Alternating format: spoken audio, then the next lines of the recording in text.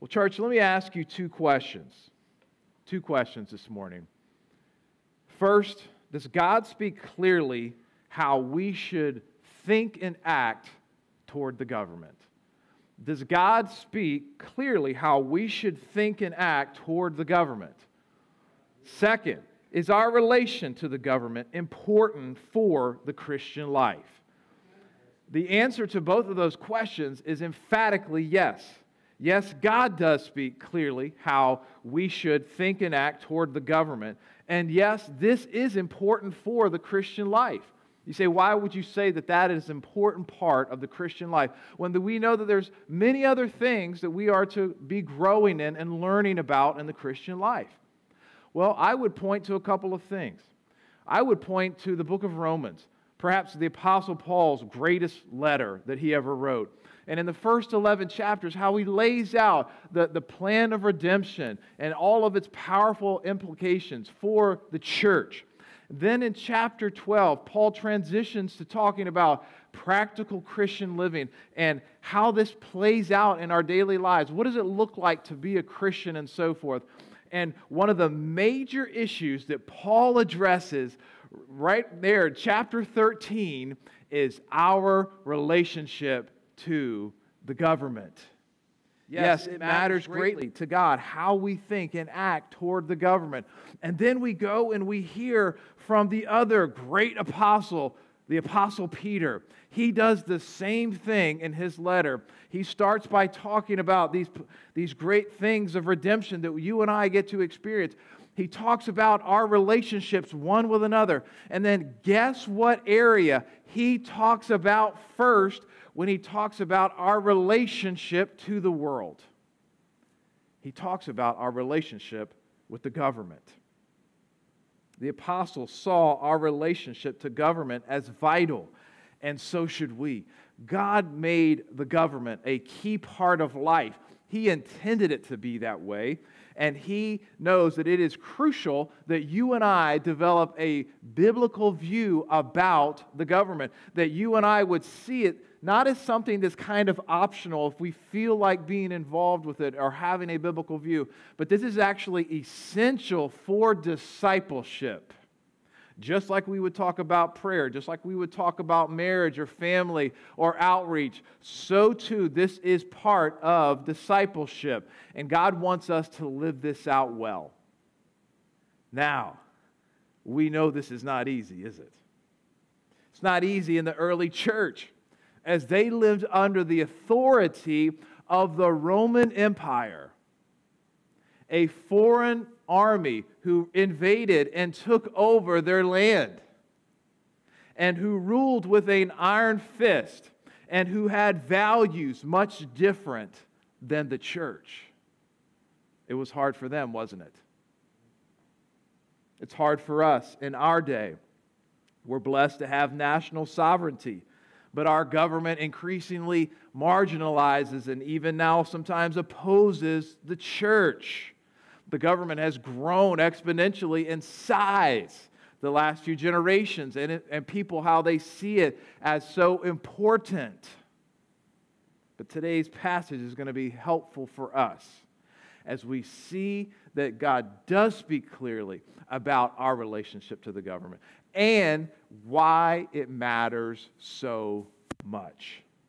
So please, I hope that our hearts are open this morning to hear from God's Word. It challenges us, it stretches us, and it will use us to be better witnesses for the Lord Jesus Christ if we take these truths into our hearts.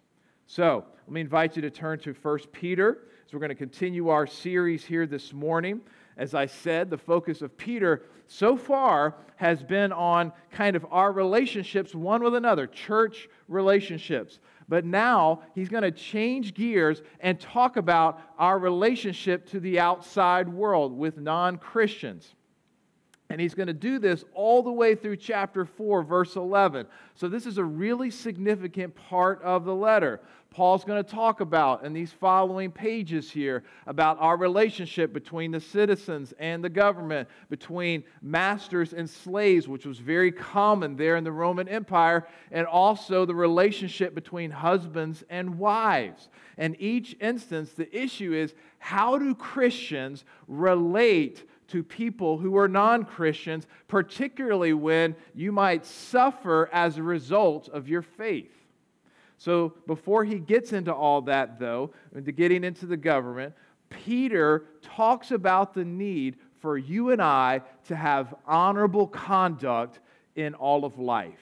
Honorable conduct in all of life. Let's read verses 11 and 12 together, because this is kind of his theme that he's going to use and run it all the way through into chapter 4. So let's read verses 11 and 12 together. Peter writes, "Beloved, I urge you as sojourners and exiles to abstain from the passions of the flesh, which wage war against your soul. Keep your conduct among the Gentiles honorable, so that when they speak against you as evildoers, they may see your good deeds and glorify God on the day of visitation." So Peter begins by reminding them that they are exiles. Remember how he began the letter, very first verse, he told them that we are exiles, not political exiles or physical exiles, but we're spiritual exiles. You and I, we're waiting for our new heaven and new earth to arrive. We don't have a home in an ultimate sense right now. We are waiting for Christ to return. This sinful, fallen world is not our true home. We are waiting for this. So the question is, okay, if we are spiritual exiles, then how are we supposed to live honorably as exiles in this fallen world? So Peter points out in verse 11, kind of one characteristic he says is that we're to abstain from the passions of the flesh. What Peter's getting at there is that the passions of the flesh, not talking about your flesh and bones, talking about our sinful nature, the things that are inside of us, right? The things that we crave, whether it's anger or lust or pride or envy or slander and so on. Those passions are real and they wage war against our soul. And they can inflict major damage in our lives, just like an enemy that wants to conquer. James 4:1 says these words, "What causes quarrels and what causes fights among you? Is it not this, that your passions are at war within you?" Galatians 5:16 and 17 says, "I say, walk by the Spirit," speaking of the Holy Spirit, "and you will not gratify the desires of the flesh. For the desires of the flesh are against the Spirit, and the desires of the Spirit are against the flesh. For these are opposed to each other to keep you from doing the things you want to do."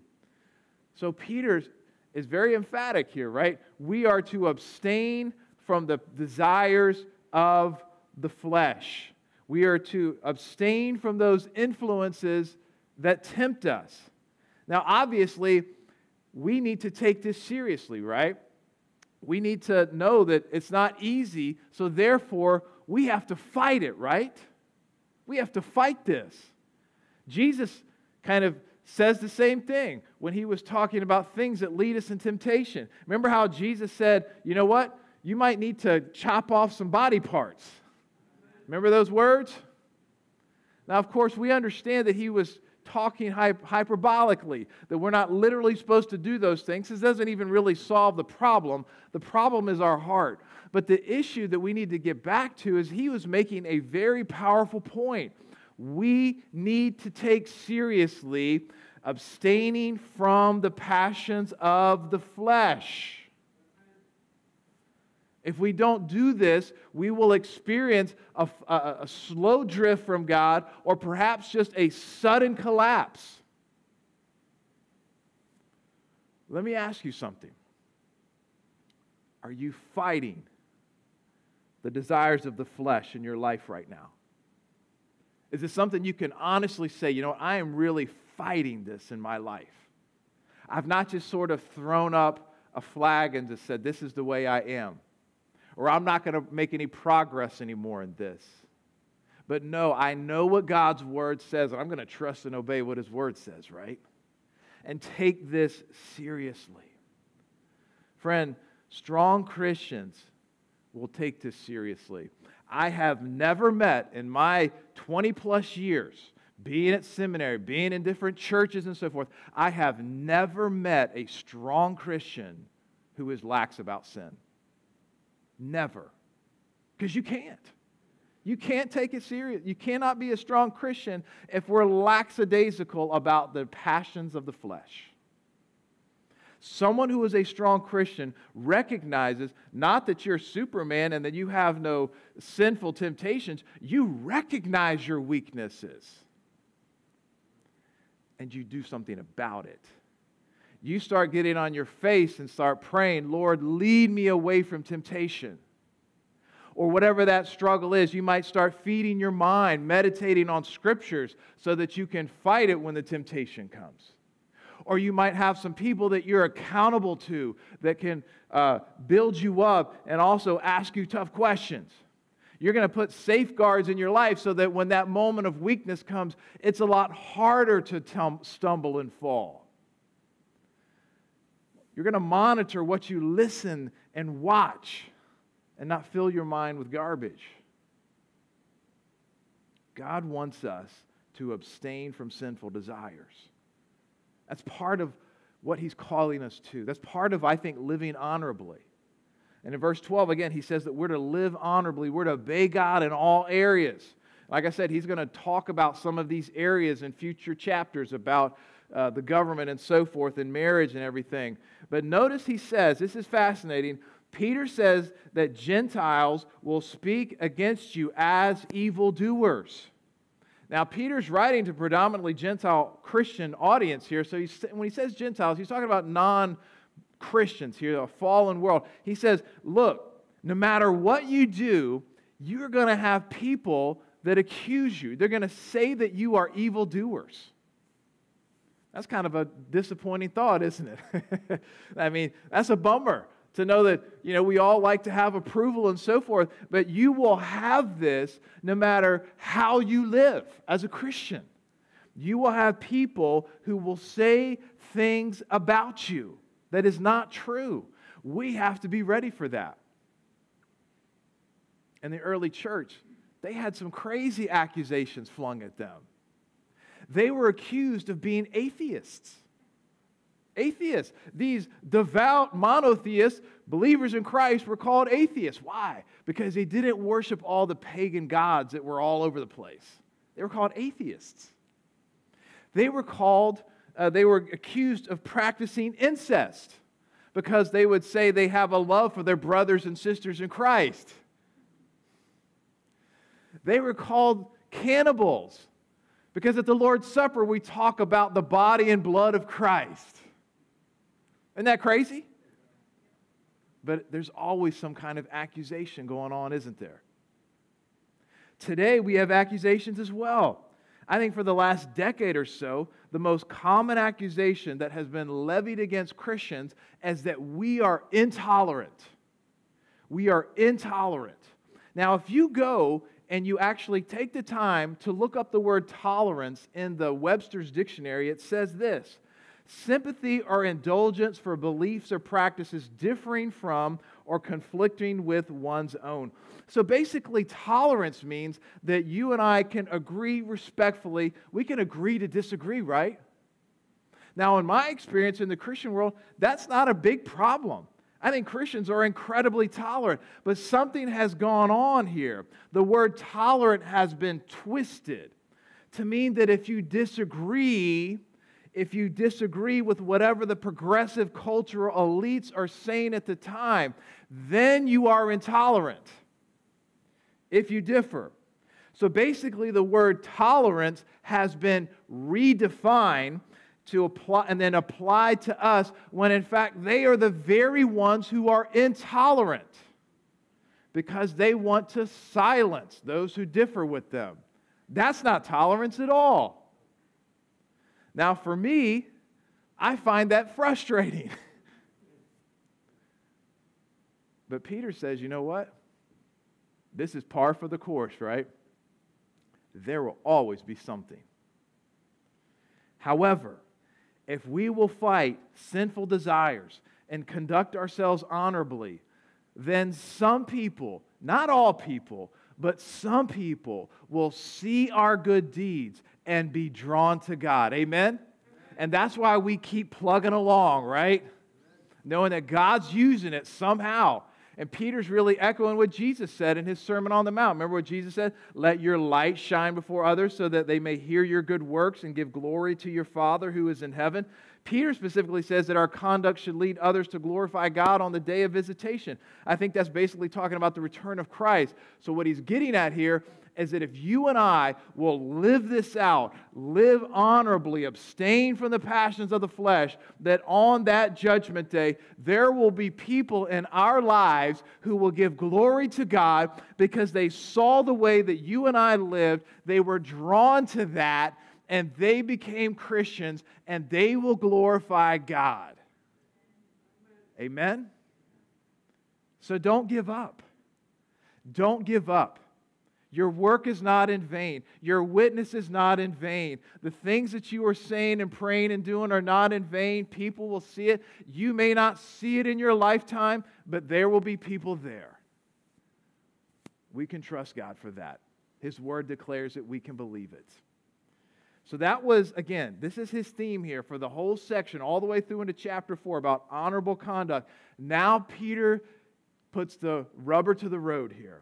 And he applies this to our relationship to the government. Everybody still hanging in there so far? So he says we are to honor the government. Let's read verses 13 to 15.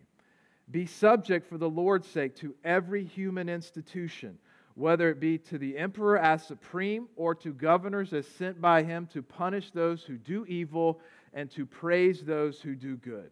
For this is the will of God, that by doing good you should put to silence the ignorance of foolish people.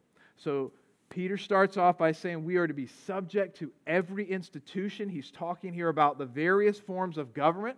He says that they were supposed to be subject to the emperor and also to the lower forms of government. He says the word governor, but it really was a broad term, could describe all kinds of various, offices there that were under the emperor, who were under his authority. And so we are to submit to the lower forms of government, not just to say the lead person. Notice Peter says that we should be subject to the government for what reason? For the Lord's sake. For the Lord's sake. What does that mean? Well, God establishes government. Indeed, God establishes all governments.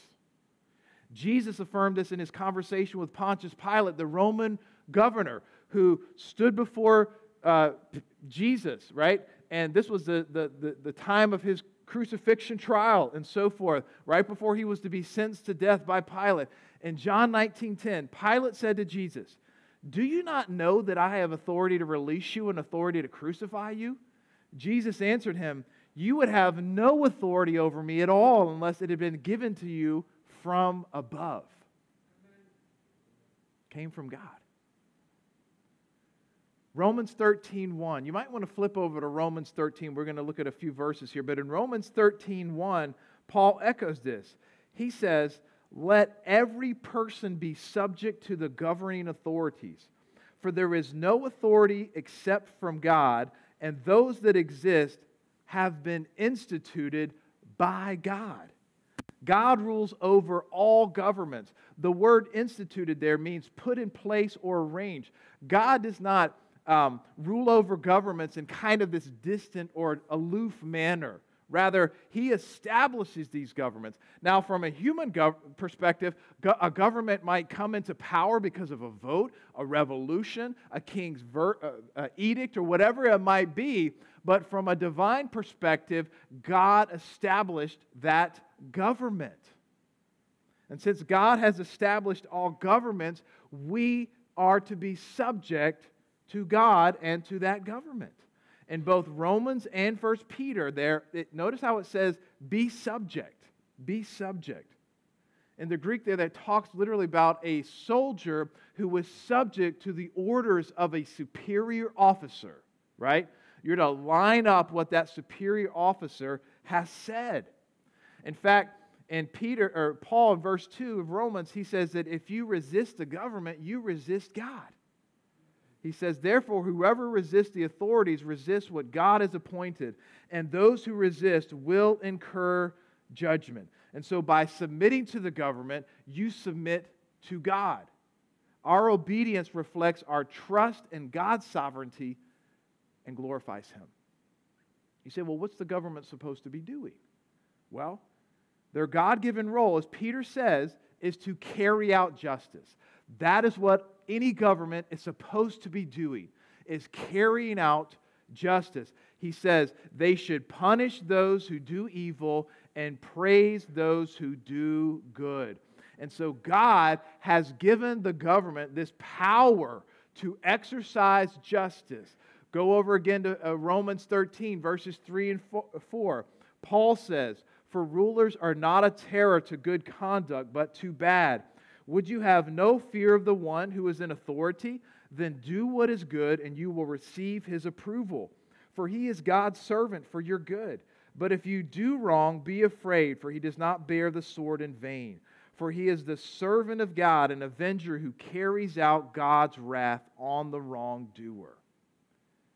Do you guys see here that word sword? That's a symbolic of how the government has been given the sword by God to carry out justice, whether small offenses all the way to capital punishment. And so the government is supposed to execute justice on evildoers. And when they do that, they are doing a good for society because they're protecting innocent citizens, right? Protecting their property. And so justice isn't just kind of a negative thing, it's a positive thing. It's promoting the good of that society. Justice is positive.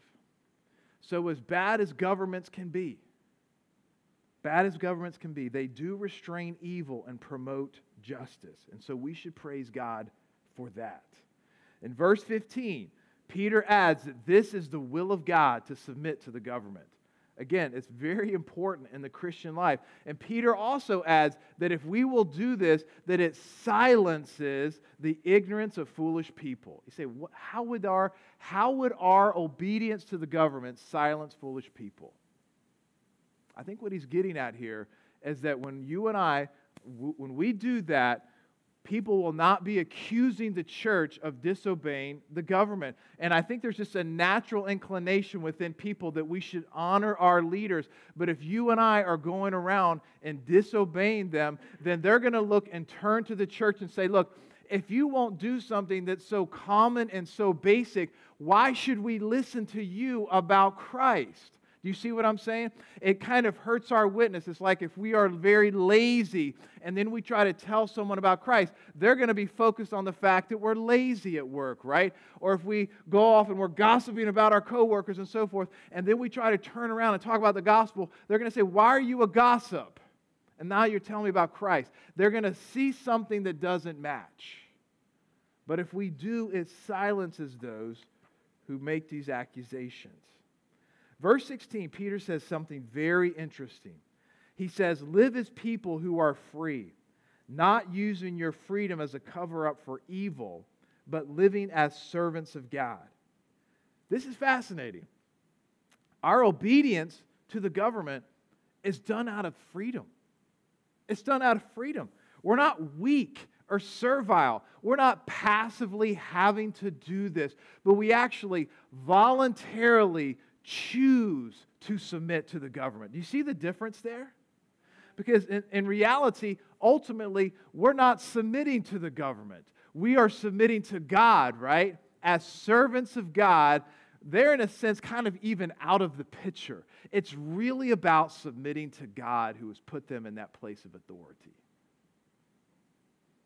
And that's kind of the paradox of the Christian life, isn't it? Only servants of God are truly free to do what is right. And to do what is right from what Peter is saying here is to honor the government. In verse 17, Peter closes this section with 4 bullet point statements. If you read with me, it says here, the first thing we're supposed to do is we're supposed to honor everyone. We're supposed to honor everyone. Those are powerful words, aren't they? God wants us not only to obey outwardly, because that's something we all could be tempted to do, right? I obey the laws of the land. But boy, in my heart, I'm not too happy about it. And I'm going to grumble and complain like that old story of the little boy, who's standing up, disobeying, and his mother tells him to sit down, and he actually will finally do it. He sits down. He says to his mother, I'm sitting down outwardly, but in my heart, I'm standing up. And we might do it with the laws of the land, right? We might, I'll go along with them, but I have no honor toward my government. And I'm going to always maliciously comment, and I'm always going to maliciously make derogatory statements about the government, but I'm going along. That's not what Peter's talking about, is he? He's talking about an inward sense of honor to those who've been placed above us. Going back to Romans 13, after mentioning taxes, Paul's talking about taxes. Are you listening to me here? He's talking about taxes. He gives a summary statement. It says, pay to all what is owed to them, taxes to whom taxes are owed, revenue to whom revenue is owed, respect to whom respect is owed, honor to whom honor is owed. It's not even something that's optional. We have an obligation to give it. And not just the ones we like, but to everyone. Peter says, secondly, we're to love the brotherhood. He's talked already about loving the brothers. And I wonder if in this context, if he might be talking about Christians who are serving in government, that we're to love them as well, since that's kind of the context here. Third, he says we're to fear God. We're to fear God. At the root of our desire to act honorably toward our leaders is the fear of God. I get it. If it was not for the fear of God, I can totally understand why people would want to tee off on the government and talk about this leader and that leader and so forth, and always be listening to things where they're getting upset about it. I understand that because human leaders fall in so many miserable ways, but we would do the same.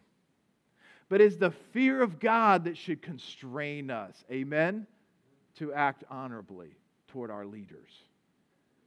And then fourth, Peter closes up by saying, honor the emperor. Wow. Let me tell you a few things about the emperors of Peter's day, just so you get the power of what he just said. They lived incredibly, in general, they lived incredibly extravagant, debauched lives. They regarded themselves as divine beings, needing worship. They attended gladiator games where people and animals were mangled and killed by the thousands. They levied excessive taxes, and they made sure you paid your taxes. Not a lot of grace with them. In fact, if you didn't pay your taxes, they would come and kill you or burn your house down. Right? Not very nice. The emperor of Peter's day was a man named Nero. He persecuted the church very brutally. So much so that at his party, sometimes he would light Christians on fire for entertainment's sake. In 64 AD, there's the famous fire that Nero perhaps started. And who did he blame as the scapegoat? Christians. Peter himself would ultimately lose his life under Nero's reign. Friends, living under the government of the Roman Empire was much harder than living under the United States leadership. They were foreign invaders, they ruled with an iron fist, and their values were greatly different. Yet Peter told them to honor the emperor. That's remarkable, isn't it? So in closing, let me make 3 points of applications for all of us here today. First, we should honor our government. I know that what I'm saying is countercultural. I know that. In our country, it's become a national pastime to talk bad about the government. But I don't think it honors God to continually malign the government, whether it's the things that we're saying in our conversations, things we're posting on social media, We heard our testimony as Christians, and I think we kind of set a bad example for our children who are coming behind us when they hear us talking about the politicians, they hear us talking about the military, hear us talking about the police, and so forth. Now, I'm the first to say that there is a real place for differences and expressing your differences with the government, right? Real clear assessment and a voicing of your views. But we can do it in a respectful and honorable way, can't we? That's the difference. That's the difference. And I think our nation is in desperate need of citizens who are thankful for the government and who actually honor it even when they have profound differences. So let me challenge you this morning to think about ways you can grow in honoring the leaders of our land, whether it's the first responders, whether it's the military, whether it's our politicians. Can you imagine if we honored our leaders more and they began to receive a steady stream of emails, letters, gifts, thanking them for their service and good decisions? I guarantee you that they probably receive very little praise and a whole lot of criticism. I imagine they might be touched by that. And they might actually be open more to listening to the concerns of Christian citizens. And most importantly, I think they would be more open to the gospel. Because we would stand out. Wait, these are people that might even disagree with me strongly, but they treat me with a sense of respect and honor. Not many other people do that. What's going on with this group of people? I'd kind of like to know a little bit more about them. Open door, right? To sharing the hope we have about Jesus Christ. Letting our good deeds shine before others so that they're drawn to God. Amen?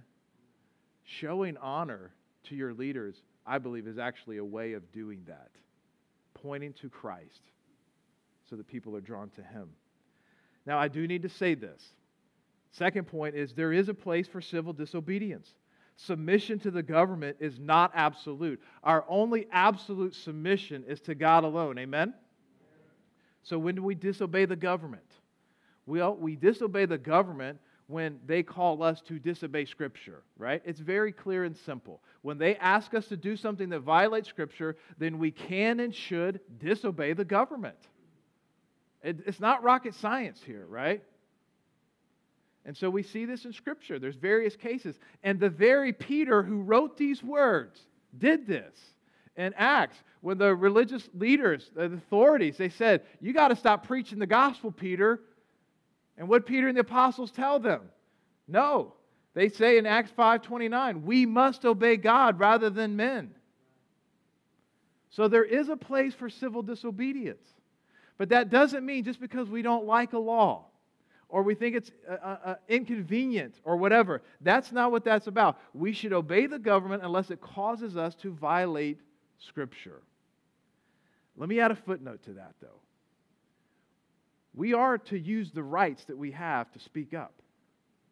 The Apostle Paul does this several cases where he uses his rights as a Roman citizen to speak up. So God's not asking us to just kind of lay down and be these completely passive citizens. I believe whatever rights you have in whatever country you live in, you should use those. I've done that several times in being a pastor here. I've contacted legal organizations and said, here's a situation. What is your counsel? What do you think about this, right? And I've spoken up. And it's been received. But we have to do it in a way that honors the government. Final point is this. In the midst of all this discussion about the government, we need to know and remember the King of Kings. Amen? And that is my challenge for everyone here today. Do you know the King of Kings? Do you know Him personally? Because you know what? When He came to this earth the first time, His message was that He was establishing the kingdom of God. And that this kingdom is going to rule over the hearts and affairs of men, and it is a kingdom centered on justice, grace, and love. This kingdom is going to last forever. All the kingdoms of the world have either passed away or they will pass away.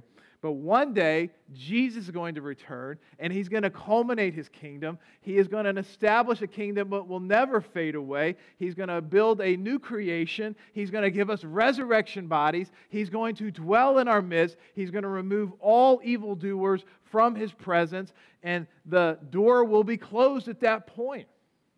But right now, the door is open for you to know the King of Kings. Act today before that door is closed.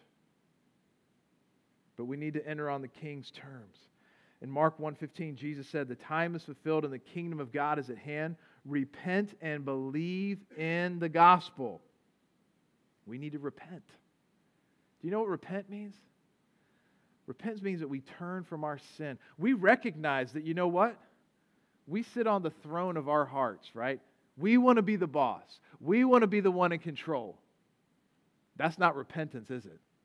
Repentance is saying, Lord, I have sinned, and I want you to take over the throne of my heart. I'm going to get off of that throne today, and I'm going to let you, Lord, take over. You turn. That is what repentance is about. And then we believe in Christ. We believe that who He claimed to be is true, that He's God in human flesh, that He died on the cross for our sin, that you and I have grieved Him by our sin, but yet He died in our place. That if we ask for forgiveness, He will do that. And He rose from the dead to show His victory over the death that plagues all of humanity. So let me challenge you, let me encourage you, let me invite you to enter the kingdom today. Repent and believe in Christ. I'm going to put a prayer up on the screen here. There's nothing magical about the words, but if you read this and it expresses your heart, I pray that today would be the day you decide, I'm going to get up off of the throne of my heart and let the Lord take over. And I'm going to trust Christ to forgive me of all my sins. And when He returns one day and establishes that kingdom, I'm going to be waiting for Him, rejoicing and celebrating, because I have entered into that great kingdom. So please take a moment and read that prayer that's up on the screen. If that reflects your heart, when we have a moment of prayer in a second, I encourage you to say that in your heart to the Lord in this moment now, and have today be the day of salvation.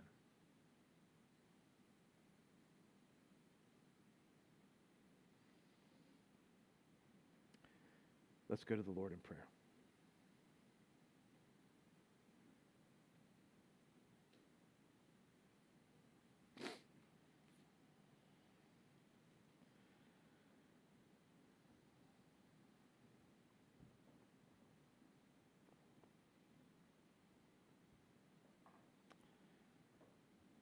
Lord, we thank you that you are the King of Kings and the Lord of Lords. We read that from those seminaries. They declared the same truth, that you're the King of Kings. We declare it here in Connecticut. Everywhere, Lord, you are the King of Kings. And one day every knee will bow and every tongue confess that you are Lord of Lords. Lord, today you have that door of opportunity open to come into your kingdom. The kingdom that will never fail, never fade. Lord, I pray today that someone might respond to this invitation and believe in Christ as their personal Lord and Savior. Lord, we've heard a message today that challenges us. We're thankful for the Word of God, that it doesn't just let us sit complacent. Lord, I pray that we would hear these words and be doers of the Word today, that we would trust and obey your Word. God, we pray that you would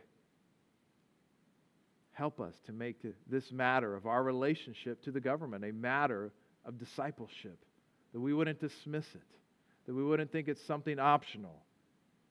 This actually matters greatly in our witness to the world. And it's a way of shining our light so that people are drawn to you. Lord, we pray for our leaders. We know Paul tells us to pray for them in 1 Timothy chapter 2, We pray for our leaders. We pray that they might allow us to live quiet, peaceful lives, as he says there. We pray them to come to know you, that there would be just many leaders on the local, state, and national level who come to a true knowledge of who you are. What a difference it would make in this land. Lord, we pray for leaders who execute justice. Lord, we pray for unjust laws, and we know there are unjust laws on the books today. We pray that you might overturn them. God, we need grace. It is very hard to know how to honor the government, yet know how to also disobey the government if the need arises. We pray for that, Lord.